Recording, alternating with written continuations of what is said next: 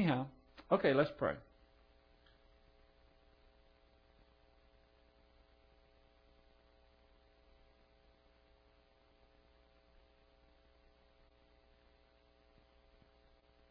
Heavenly Father, we thank you for your faithfulness and for your mighty word.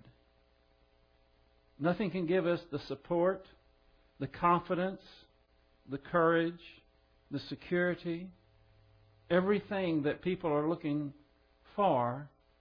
Most of them don't find because they look everywhere except in your word. And we thank you that you have given us this time to recharge our spiritual batteries. The world has a way of whittling us down into doubt and fear.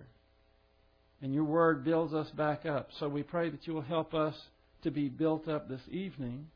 For we pray it in Christ's name. Amen. I was at a conference this Tuesday and Wednesday. It was the Schaefer Theological Seminary Annual Pastors Conference at West Houston Bible Church in Houston. It was a very good conference. There were most of the speakers I knew personally. In fact, all of them I knew personally. Were friends of mine. On the first speaker on Tuesday was David Roseland.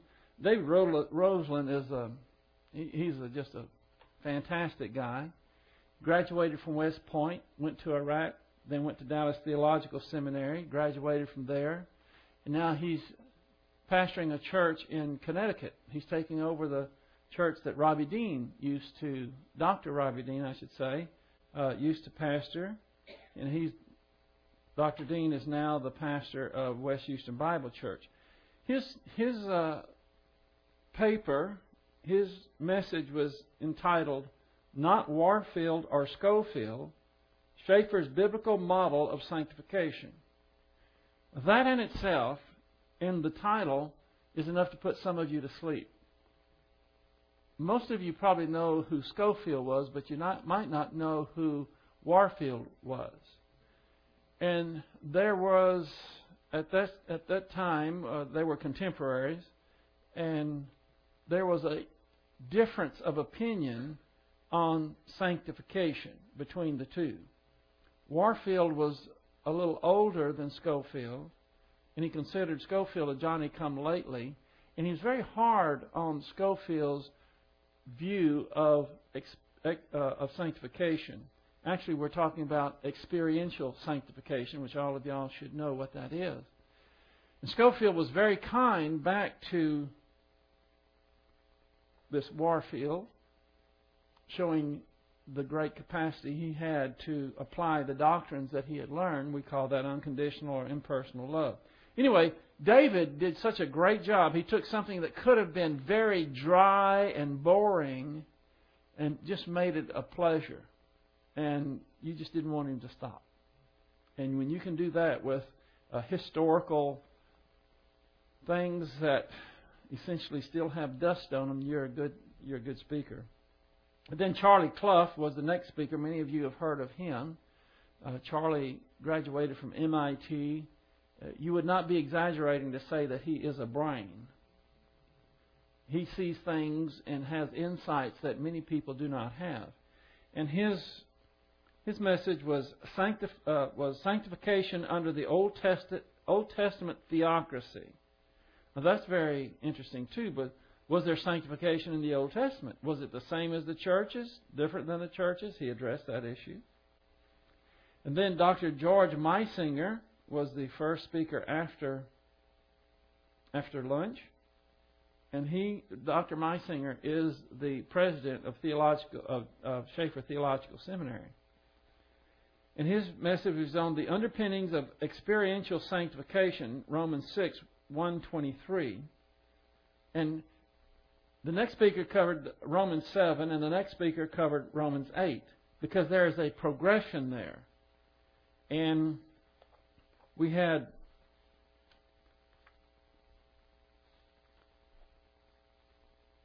Dr. Andy Woods that covered Romans chapter 7 on sanctification. Can man obey on his own?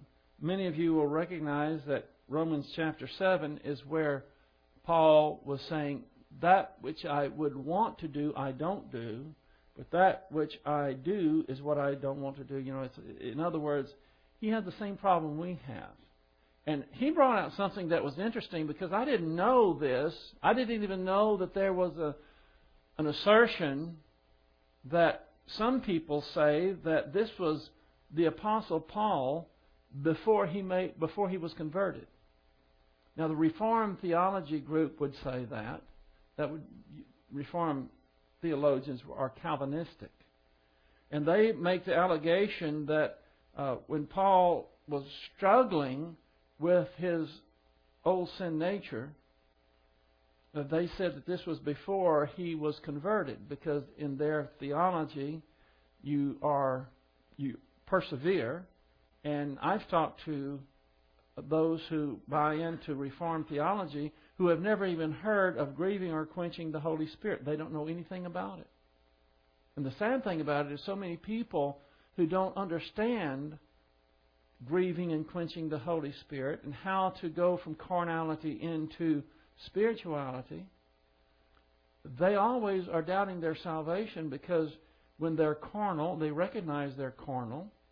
Rather than acknowledging their sins to God, as per 1 John 1:9, they think that they need to be reconverted, or else they think that they maybe were never converted to begin with, and that they have to, again, believe in Jesus Christ.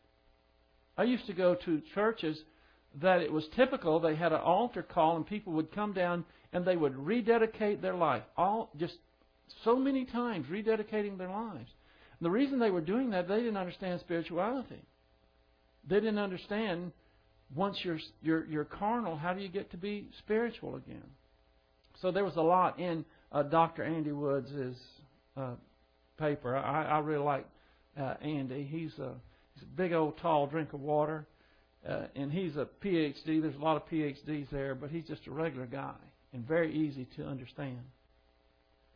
And then we had Dan Ingram, which is the pastor I can't remember the name of his church, but it's in Washington, D.C. And then he gave the paper on Romans 8, and his was entitled Flesh versus Holy Spirit in Romans chapter 8. And it says, both and or either are. That was the name of his message.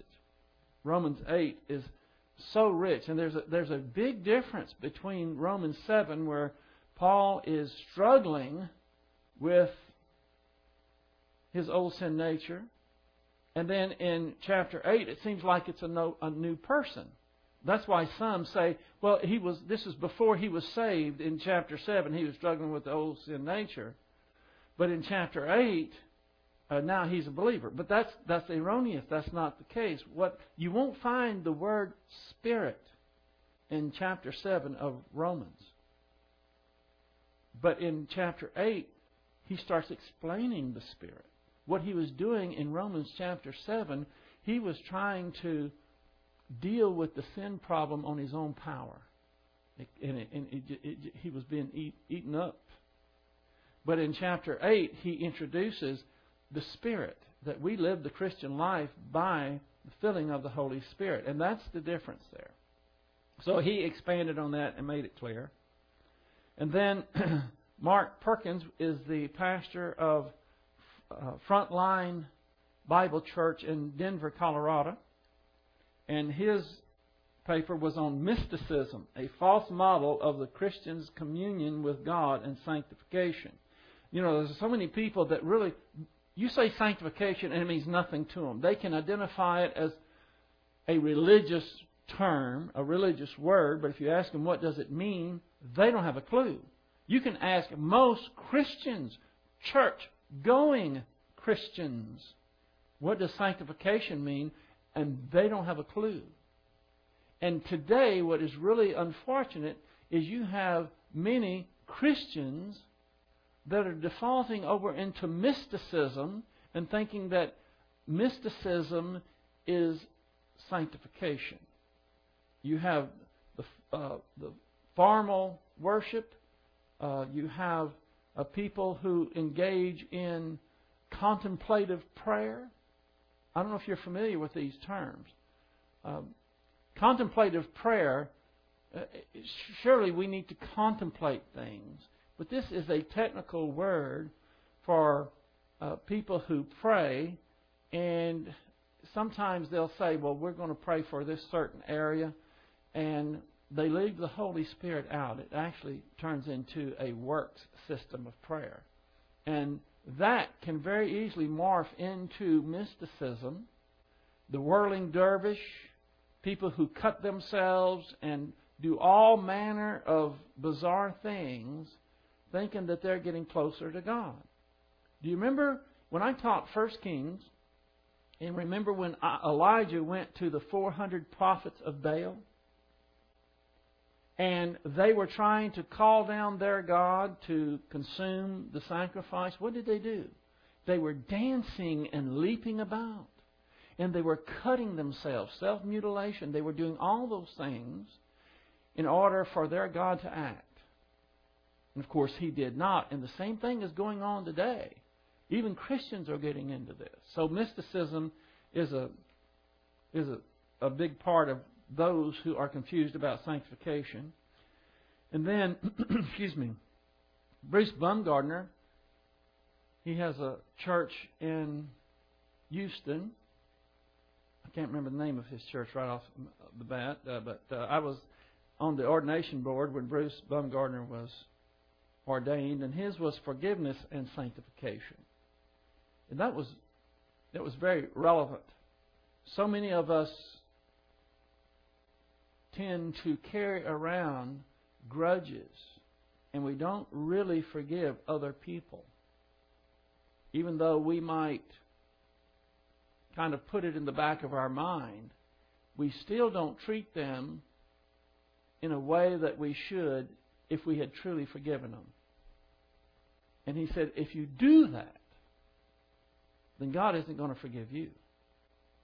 And if God hasn't forgiven you, forget about being sanctified. We're talking about experientially. So that's kind of a breakdown. And then, of course, every night, Dr. Dean was speaking on sanctification. The first night,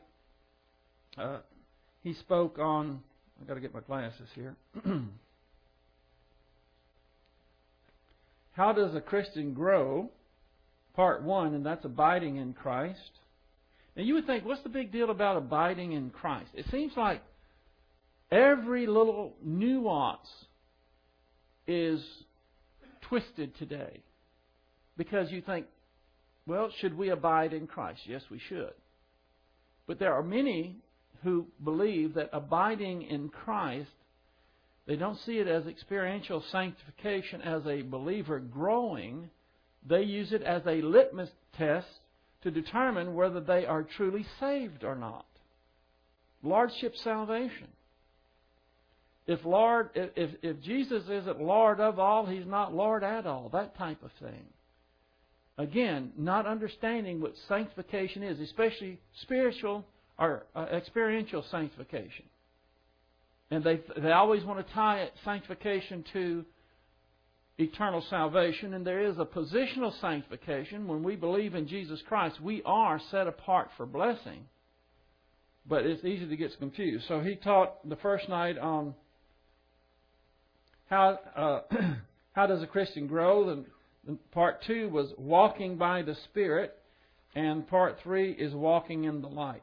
By the way, we're sending an order in for the DVDs of the entire conference. And we'll have them in, 3 or 4 weeks, probably, something like that. And I encourage all of you to take these DVDs and take them home, listen to them, have a pad, and take notes. They're very informative. We have a lot of them back there. And this one in particular. I've gone to conferences before where I would recommend maybe 3 out of 8 messages that were given that I think you could really benefit from. Some of the others were very technical, very theologically superior to what most people could handle. And the speaker was just as dry as can be. monotone speaking like this, and now we will go to page number 6. That type of thing. So, with that said, it's time for us to get cracking. Let's turn our Bibles to 2 Thessalonians chapter 2.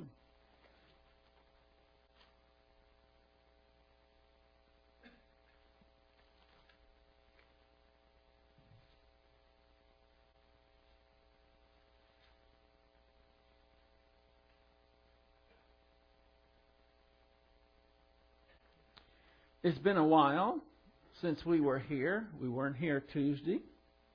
So let's read in our Bibles 2 Thessalonians chapter 2, verse 1 and following. Now we request you, brethren, with regards to the coming of our Lord Jesus Christ and our gathering together to Him, that you may not be quickly shaken from your composure or be disturbed either by a spirit or a message or a letter, as if from us, to the effect that the day of the Lord has come. Let no one in any way deceive you, for it will not come unless, number 1, the apostasy comes first from aphistemi, which means departure. Now some could say that that's a departure from the truth. That's one way to take it. It also can mean a departure spatially, meaning to depart from planet Earth. And the man of lawlessness is revealed, the son of destruction. Now that's two things that must take place before the day of the Lord begins. Who opposes and exalts himself above every so-called God or object of worship, so that he takes his seat in the temple of God, displaying himself as being God. What is that? What do we know that as in the Bible? The abomination of desolation, mentioned in Daniel chapter 9 and a few other places. Verse 5. Do you not remember that while I was still with you, I was telling you these things? You know these things. This is a mild rebuke. He's telling them, you should know better than to buy into the idea, the false concept, that the day of the Lord has already begun. Verse 6. And you know what restrains him now, so that in his time he may be revealed. For the mystery of lawlessness is already at work, only he who now restrains will do so until he is taken out of the way. And then that lawless one will be revealed, whom the Lord will slay with the breath of his mouth, and bring to an end by the appearance of his coming, that is, the one whose coming is in accord with the activity of Satan, with all power and signs and false wonders. So, we're going to take up our study tonight with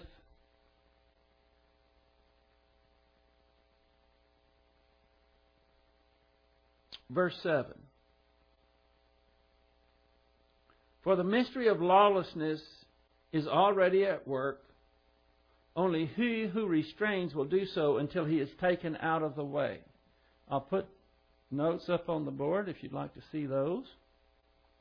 We're going to start with this phrase, only he who now restrains. We've already gone over who the he may be. You might have noticed, one of the things that we've noticed is in verse 6, it says, so that, and you will know what restrains him. What is in the neuter gender. Sound like it's a thing, but then you get to verse 7. It says, for he who now restrains. And I made the point that the Holy Spirit is sometimes is referred to in the neuter gender because pneuma, P-N-E-U-M-A, is in the neuter gender. And it can mean breath, it can mean spirit. But sometimes he is referred to in the masculine gender. And so here you have in verse 6 the neuter gender referencing the restrainer.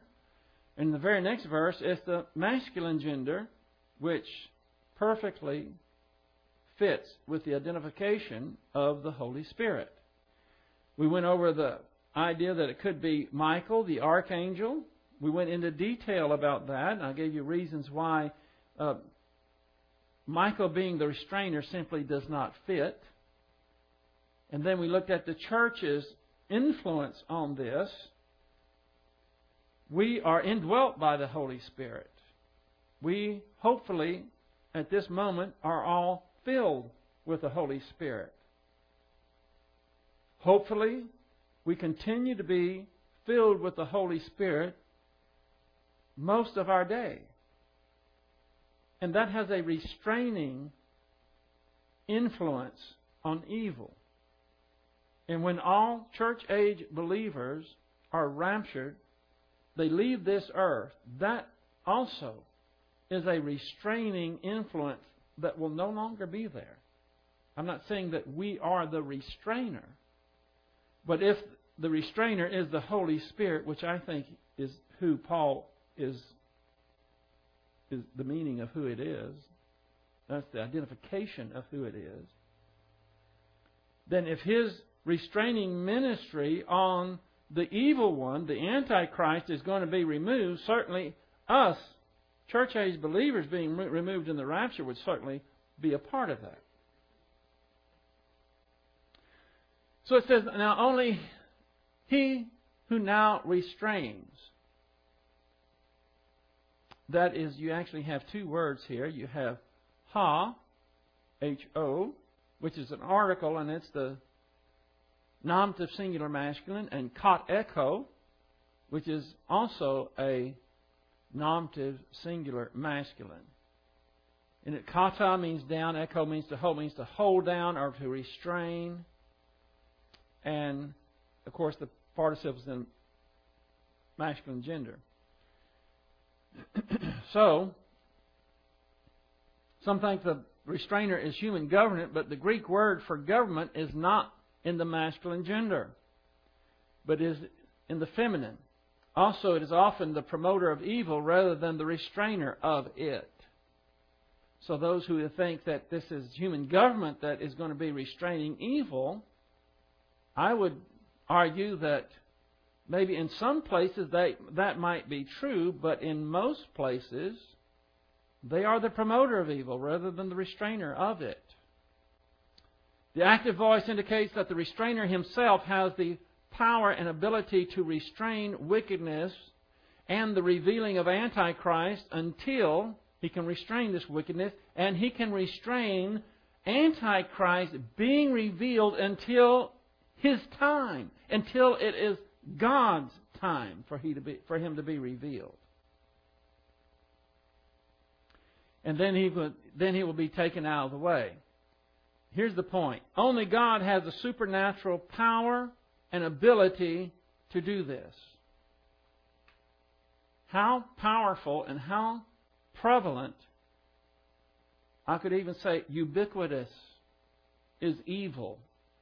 It's nearly like gravity. Anywhere you go, there's going to be evil. It's not just in one location, it's worldwide. And who is the ruler of this world? Satan is the ruler of this world, and he epitomizes evil. And I don't think there's anyone outside of God the Holy Spirit, of course, any member of the Trinity, but I think the one referenced is the Holy Spirit, who has the power and ability to suppress this, because Satan is more powerful than any of us. He's more powerful than just about any angel. So I think you can make that argument and be on pretty firm ground that only God has that power to restrain this Antichrist and reveal him at the proper time, in God's time. And this restrainer will do so until he's taken out of the way. Have I already taught this? Have I taught this to y'all already? Y'all remember this? I think this is when I made my exit. Y'all remember that? This is this is when I was I made this point when I was rebutting the idea that Michael, the archangel, could be the restrainer because of the word that is used. And they said instead of standing up or rising, they said it means to stand still, like he's going to no longer be active. And I said standing still is not the same as being taken out of the way, removed. So when God decides to remove the restrainer, the Antichrist will be revealed. This will, I have trigger, but I changed it, and it didn't get changed on this paper. This will allow, is a better word, this will allow the judgment phase of the day of the Lord, where all unbelievers, Jew and Gentiles, will suffer the worst period of human history. The church, the bride of Christ, will depart via the rapture before this happens. So I want you to understand, it's when that Antichrist is removed, something has to happen before he's removed, or else it happens nearly at the same time. And that is, the restrainer has to be removed so that the Antichrist can come on the scene.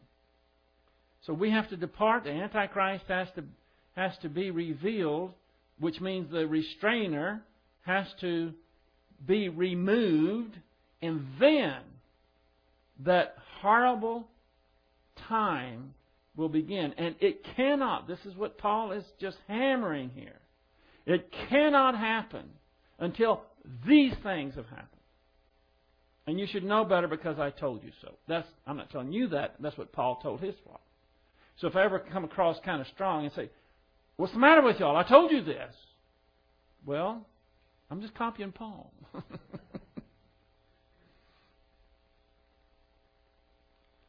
2 Thessalonians chapter 2, verse 8 through 10. This is what I worked on today. From the time I woke up till the time that I left, I was working on, actually not all three of these verses. I didn't get to verse 10. But here we go. And then that lawless one will be revealed, whom the Lord will slay with the breath of His mouth, and bring to an end by the appearance of His coming. That is, the one who is coming in accord with the activity of Satan, with all power and signs and false wonders, and with all deception of wickedness for those who perish, because they did not receive the love of the truth so as to be saved.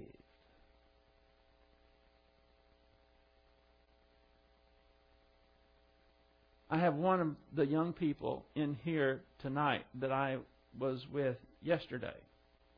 And I was hammering on them how important it is to be a truth seeker. Nothing that young people do in the academic realm, no matter what school they're in, whether it's public school or private school, even comes close to the importance of what they get here. And what all now? Notice I did that. Say, when you were born, whether you were going to be fat, skinny, ugly, nothing. You have nothing in it. Joe Griffin, nothing. Okay. So this means that from human side, God's side, you are what He wants you to be. And the next life, with God's Word, getting to know Him, having a relationship with Him here. We come with these pastors holding ground. But compared to how many pastors that are out here, but I'm talking about not you're concentrating, you're learning. And the Holy Spirit is teaching you. He's the one that's clear. He's the one that is putting it in long-term memory. When you're doing that, it's going to affect you for all eternity. And every time someone makes a decision, I don't need that. I mean, after all, there's not many left on American Idol. It's getting down to the end. I've got to see I can't miss that. Or anything, any excuse that you can have. I submit to you, there is no excuse. There is no legitimate reason apart from you can't physically get here. Whether you have no transportation, or whether you're ill and you just can't make it. Outside of those type of reasons, There is no legitimate ground. And you think that you're going to just, oh, well, so what, la-di-da. There's going to be something called the judgment seat of Christ. And every one of us are going to stand before the God of the universe. And we will be evaluated. Actually, it's our time on earth is going to be evaluated as to, was I important to you or not? What did the Word of God mean to you? And did you just take a bunch of notes and file them up on the shelves and say, oh man, I'm a spiritual giant. Come over to my house. I'll show you. My closet has got more tapes and notes that you can. It's wonderful. Just let me impress you with all those notes. Just learning it will not cut it. You have to apply it. It has to be so real that you can't help yourself but talk about what you learn about your great God to other people. And every chance you have, you're telling them about God and His wonderful plan for you. And He has a plan for them also. See, this is what I'm seeing in this sanctification thing. Most people can't think out of the box of salvation in the salvific term of talking about eternal life.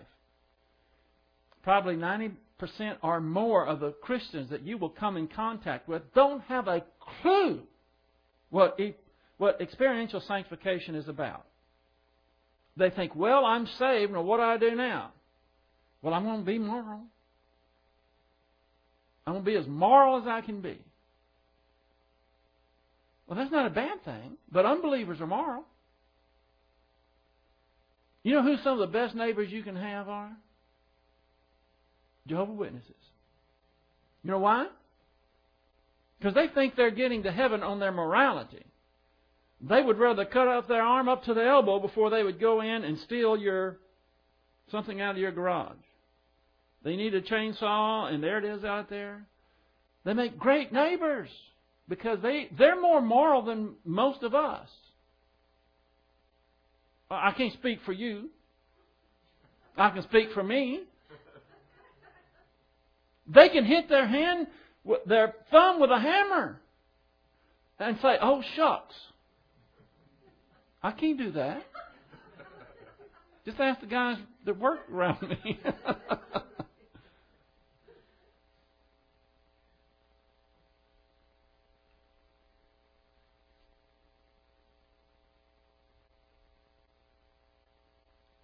And then the lawless one will be revealed. We'll start with that phrase right there. Paul makes it very clear that nothing begins until the restrainer is removed. This verse spans a 7-year period. Do you see that? We see that right off the bat. And then the lawless one will be revealed. When does that happen? Do I need to put the timeline up? It happens at the very beginning, remember? The day of the Lord can't even start till that happens. And then what do? Whom the Lord will slay with the breath of His mouth. When is that going to happen? At the very end of the judgment phase of the day of the Lord. We could call that the end of the tribulation. We could call that the end of Daniel's 70th week. So this verse is covering 7 years. 7 years' time. Now I might say this. There's nowhere you can go in the Bible and that tells you that the tribulation is going to be 7 years. But it does give it in months and days.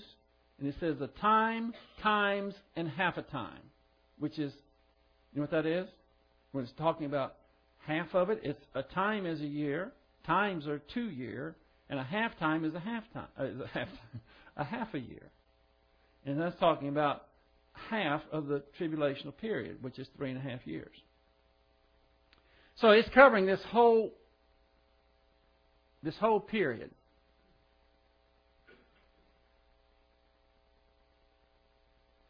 So it starts at the beginning of the tribulation when the Antichrist is revealed to the end of it when Jesus Christ comes to set up His millennial kingdom. here we have another clear indication that God is in complete control. Satan has no power to bring the Antichrist onto the world scene because Satan is being restrained and he can't do a thing about it. Can you imagine the mental attitude sins that he must have because he gets so frustrated? Every time he has some guy that he thinks, oh man, this is going to be the best Antichrist ever.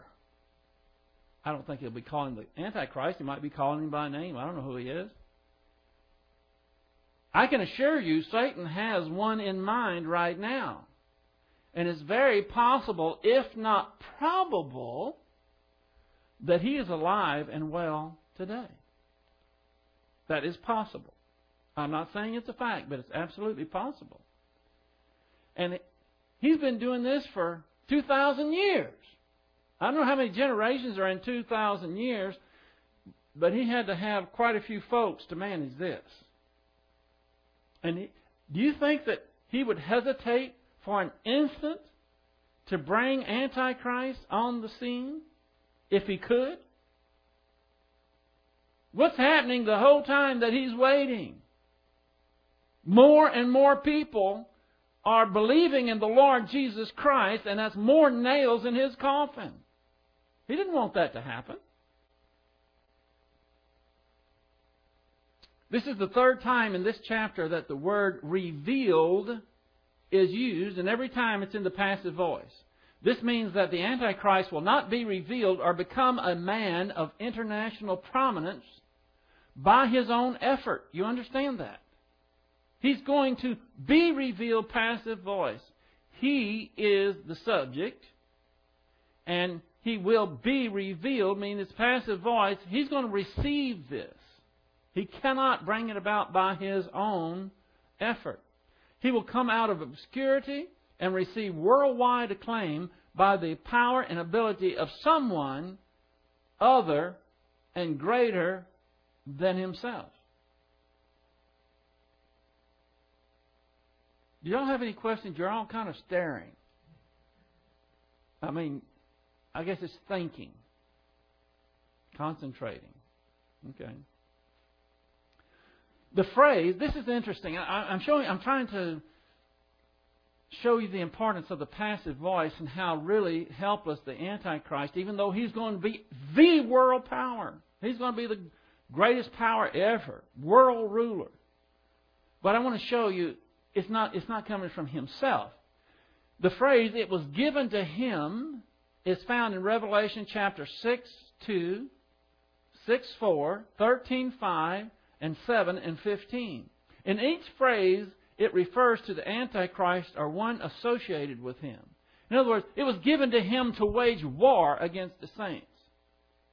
It was given to him to do this. It was given, in other words, that puts it essentially in the passive for him. He's receiving this. He's not going to accomplish this on his own. Why? Because there's no human that is capable of achieving the things that this one man is going to achieve, and it's because it's not comes from him and his power, it's coming from a greater power. This suggests that even after he has been revealed and is promulgating his reign of terror, he depends on the power and ability of someone else. Now, who might this be? We know that Satan empowers Antichrist with his super abilities. Here's a verse for you. Revelation chapter 13b through 4a. The whole earth was amazed and followed after the beast, and they worshipped the dragon. The dragon is Satan. Because he gave his authority to the beast, which is Antichrist. Authority here, dunamis, means power. He gave the power to the Antichrist. The Antichrist is totally dependent upon Satan. Now, get this. Antichrist has less power than Satan, but Satan has less power than God. Satan can do nothing unless God allows it. You got that? So, Antichrist can't come on the scene until the restrainer is removed. And then Satan is going to empower him to do all these things. But who's in control of removing the restrainer? The ultimate power. God Himself. In fact, I think the restrainer is God in the Holy Spirit. The only reason that Satan will be able to manifest his evil power over the earth for 7 years is because God allows him to do so. You see, a lot of people think that Satan and God are in this big struggle. They're in a big wrestling match, boxing match, whatever. And they think it's going to culminate at the tribulation, and we can't wait to see how it's going to turn out. Not hardly. Satan is not in God's weight classification. I don't know what they all are, but I can tell you this. God is a super heavyweight, and Satan is a featherweight. So Satan is only going to be able to do what God allows him to do. However, God will not allow him to achieve certain goals. Before I get to that, I want to say this. I want to ask you a question. Satan is going to be able to reveal Antichrist, empower him, promote him, and bring on the worst time of history that there will ever be. And God is allowing him to do it. It's Jesus Christ who peels the seals off of the book, off the scroll. He's bringing all this about. Why would he do that? Give me 2 reasons. Can you? Can you give me 1 reason? Well, it's a righteous thing to do, first of all, because the world is going to be full of God-hating, Christ-rejecting, grace-ignoring unbelievers. So he's righteous in judging that. What's the second reason? What? Well, yeah, the angelic conflict. This is one of the crashing blows of the angelic conflict. But there's one reason y'all need to remember. What about Israel? Oh. This is what it's going to take to bring Israel to her knees and to look up. And He's doing it out of love. When God told the Israelites to annihilate the Canaanites and these evil people there, same thing. He did a righteous thing. He wouldn't act until their iniquity was full. And He also did it to protect His people. And that's what He's doing here. He's doing it to save His people. I just wanted to throw that in because we need to keep that in mind, because some people think, oh, He must be a monster. It must be a monster God to bring them the worst time in history there ever was. Don't ever question God's righteousness, and don't ever question that God knows what He's doing. He knows what He's doing. And we live in such a plastic world these days. Don't you? See, when we see justice these days, people are horrified. When people use the rod and spank their children, call Child Protective Services, abuse, violence. In the book I wrote in there, the booklet about rearing children, I have a chart that tells you the difference between rearing a child and using corporal punishment and violence. Totally different, 2 different things. Michael, you had your hand up.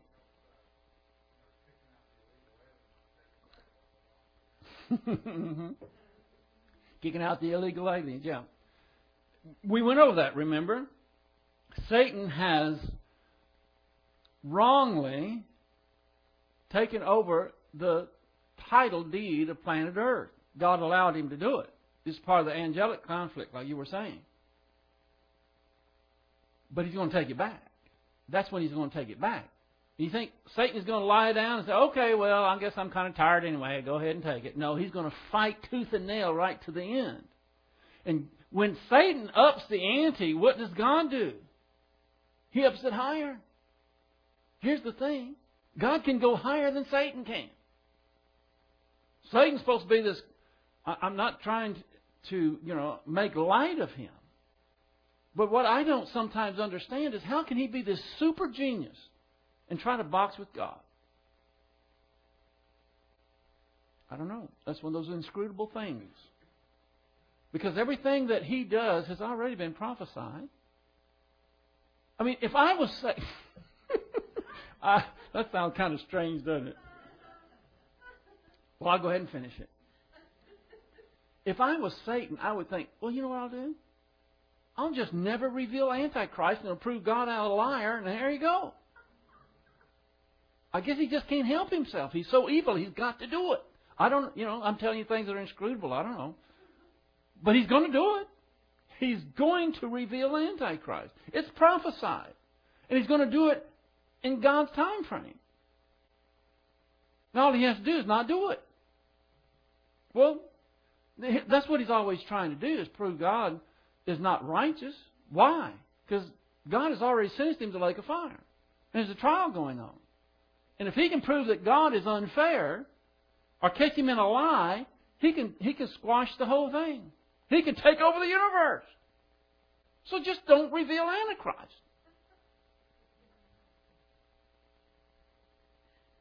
But it's going to happen.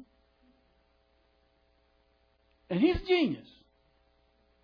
I'd say he's a little bit smarter than I am or you are. These are one of those inscrutable things. Is that you see, God, he knows the script. He's seen the video. He knows the whole thing. It's going to happen because he's already seen the movie. And yet it's got to be played out. Well, it's just a wonderful thing. Our God is wonderful. He is omniscient, and that's a big thing.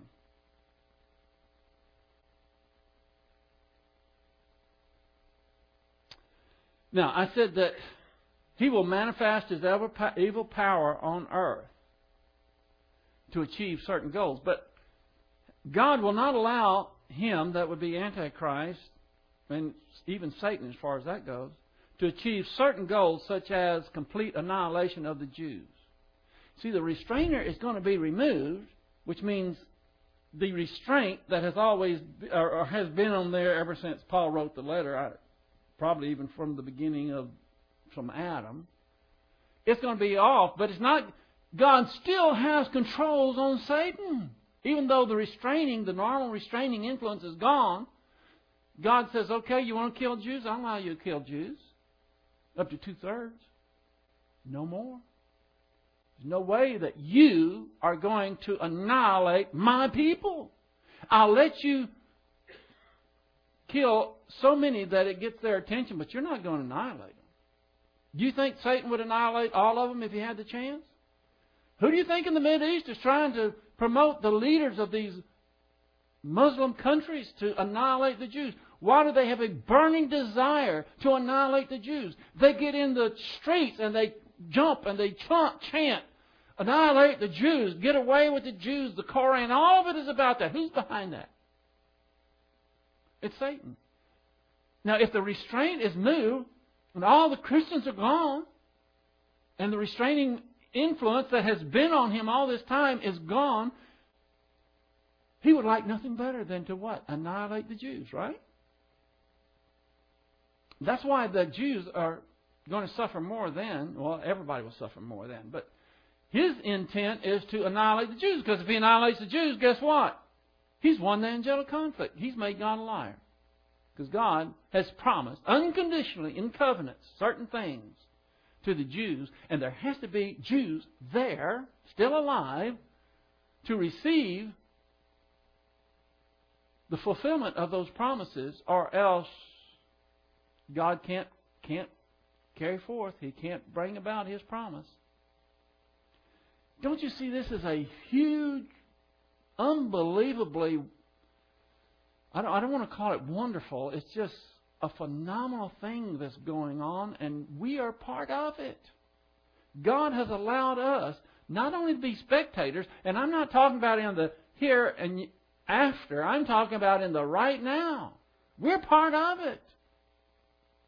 He's depending on us not only to get the gospel out, He's depending upon us to go and tell people, hey, guess what? Jesus is coming back, and He is going to kick Satan's butt. And you better get saved before it happens, or you're going to go through misery you can't even believe. Now, you don't have to say those words, but use your own words. This should motivate us. This is the great contest of all time. And people are going around wondering who's going to win American Idol, or what about the Academy Awards and the red carpet?